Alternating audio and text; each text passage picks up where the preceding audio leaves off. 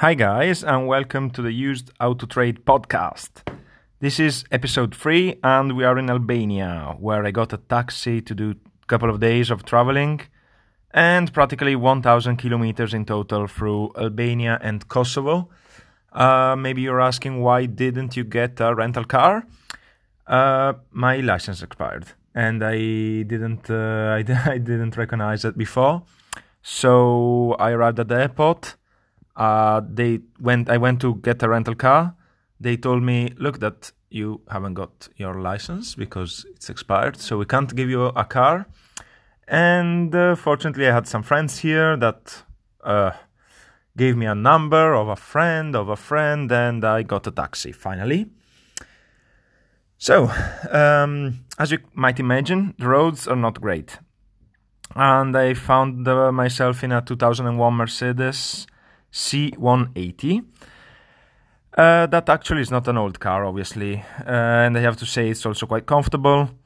And there was only one problem. It was a petrol engine with a gas tank, and as you can imagine, the driver wanted to use always the gas.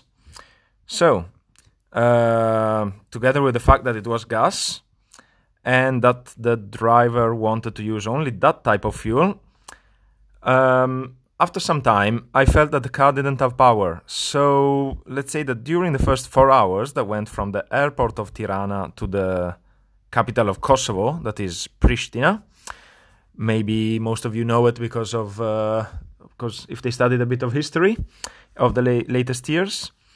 In that traveling time, I was trying to understand why this car didn't have the power. Because, it was a normal car, and it should have gone as a normal car, but it was going very, very slow, especially uphill. So I was really, struggling to understand what could this car have. Really, I was thinking and forcing me to understand really the impossible. The car was showing 300,000 kilometers, and at a certain point, I also looked in the internet, and I saw that it should have 130 little donkeys to pull it up and down the hills. But really, I couldn't get to a final point. So at a certain point, after probably the third or fourth steep uphill road, where the car couldn't go more than like 80 kilometers per hour, 70, 80 kilometers per hour. Obviously in the motorway where you have 120 kilometers per hour limit, at a certain point I asked the driver. So I said, look, come on, this car should go a bit better. What has it got? Because you're taking me on more or less 1,000 kilometers trip. We need to be 2 days together. What has this car got? He looked at me and said, the car has not got 300,000 kilometers. It has got 1,300,000 kilometers. So, in reality, I slowly sat back and thought at what this 20 years old Mercedes C-Class 180 petrol engine gas tank has seen in its life. And especially with this taxi driver, what it will see in the future. Because, the cars here are used until they're not dead, really dead. So in the next day, I had a good look at it from the inside, outside, with the sunshine. And I need to say that despite the kilometers, the owner still now made an excellent job. Because the car was really in an excellent condition. And, the motor was not pulling as it should, but let's say that the car was looking very, very good. And yeah, in this car, in 2 days, we passed almost 12 hours, and my back is not aching. So I suppose I can say that the suspensions were very good. And I also slept quite a lot, because not having internet, or let's say very limited access to the internet, I didn't know what to do, so I slept quite a lot during the traveling time.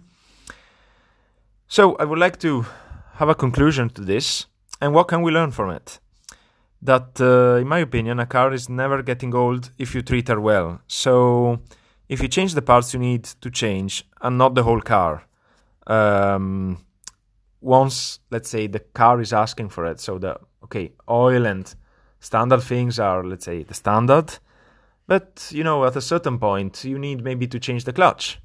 And why not changing it? You need to change the gearbox oil. Why not changing it? So, fortunately, I think that every time someone changes a car after 3 or 4 years, or at 200,000 kilometers, because he says it's old and the car is not performing anymore, and that he's afraid of something breaking, fortunately, there is somebody ready to buy it and to give it a second life, a second chance. So this is what I learned from this. I'm not the type of guy that changes the cars after, as I said, 3 or 4 years or 200,000 kilometers. I have some friends that do it. Everybody has its own thoughts, but I don't think I agree with this. I think that we should use the things, especially now that, if you throw away things that can still be used, you're just creating a whole lot of pollution in general. So yeah, I would like to use your cars as much as you can. Give them a second, third, fourth life. And in all this, hope you enjoyed this story and subscribe to my channel. Thank you for listening. Ciao!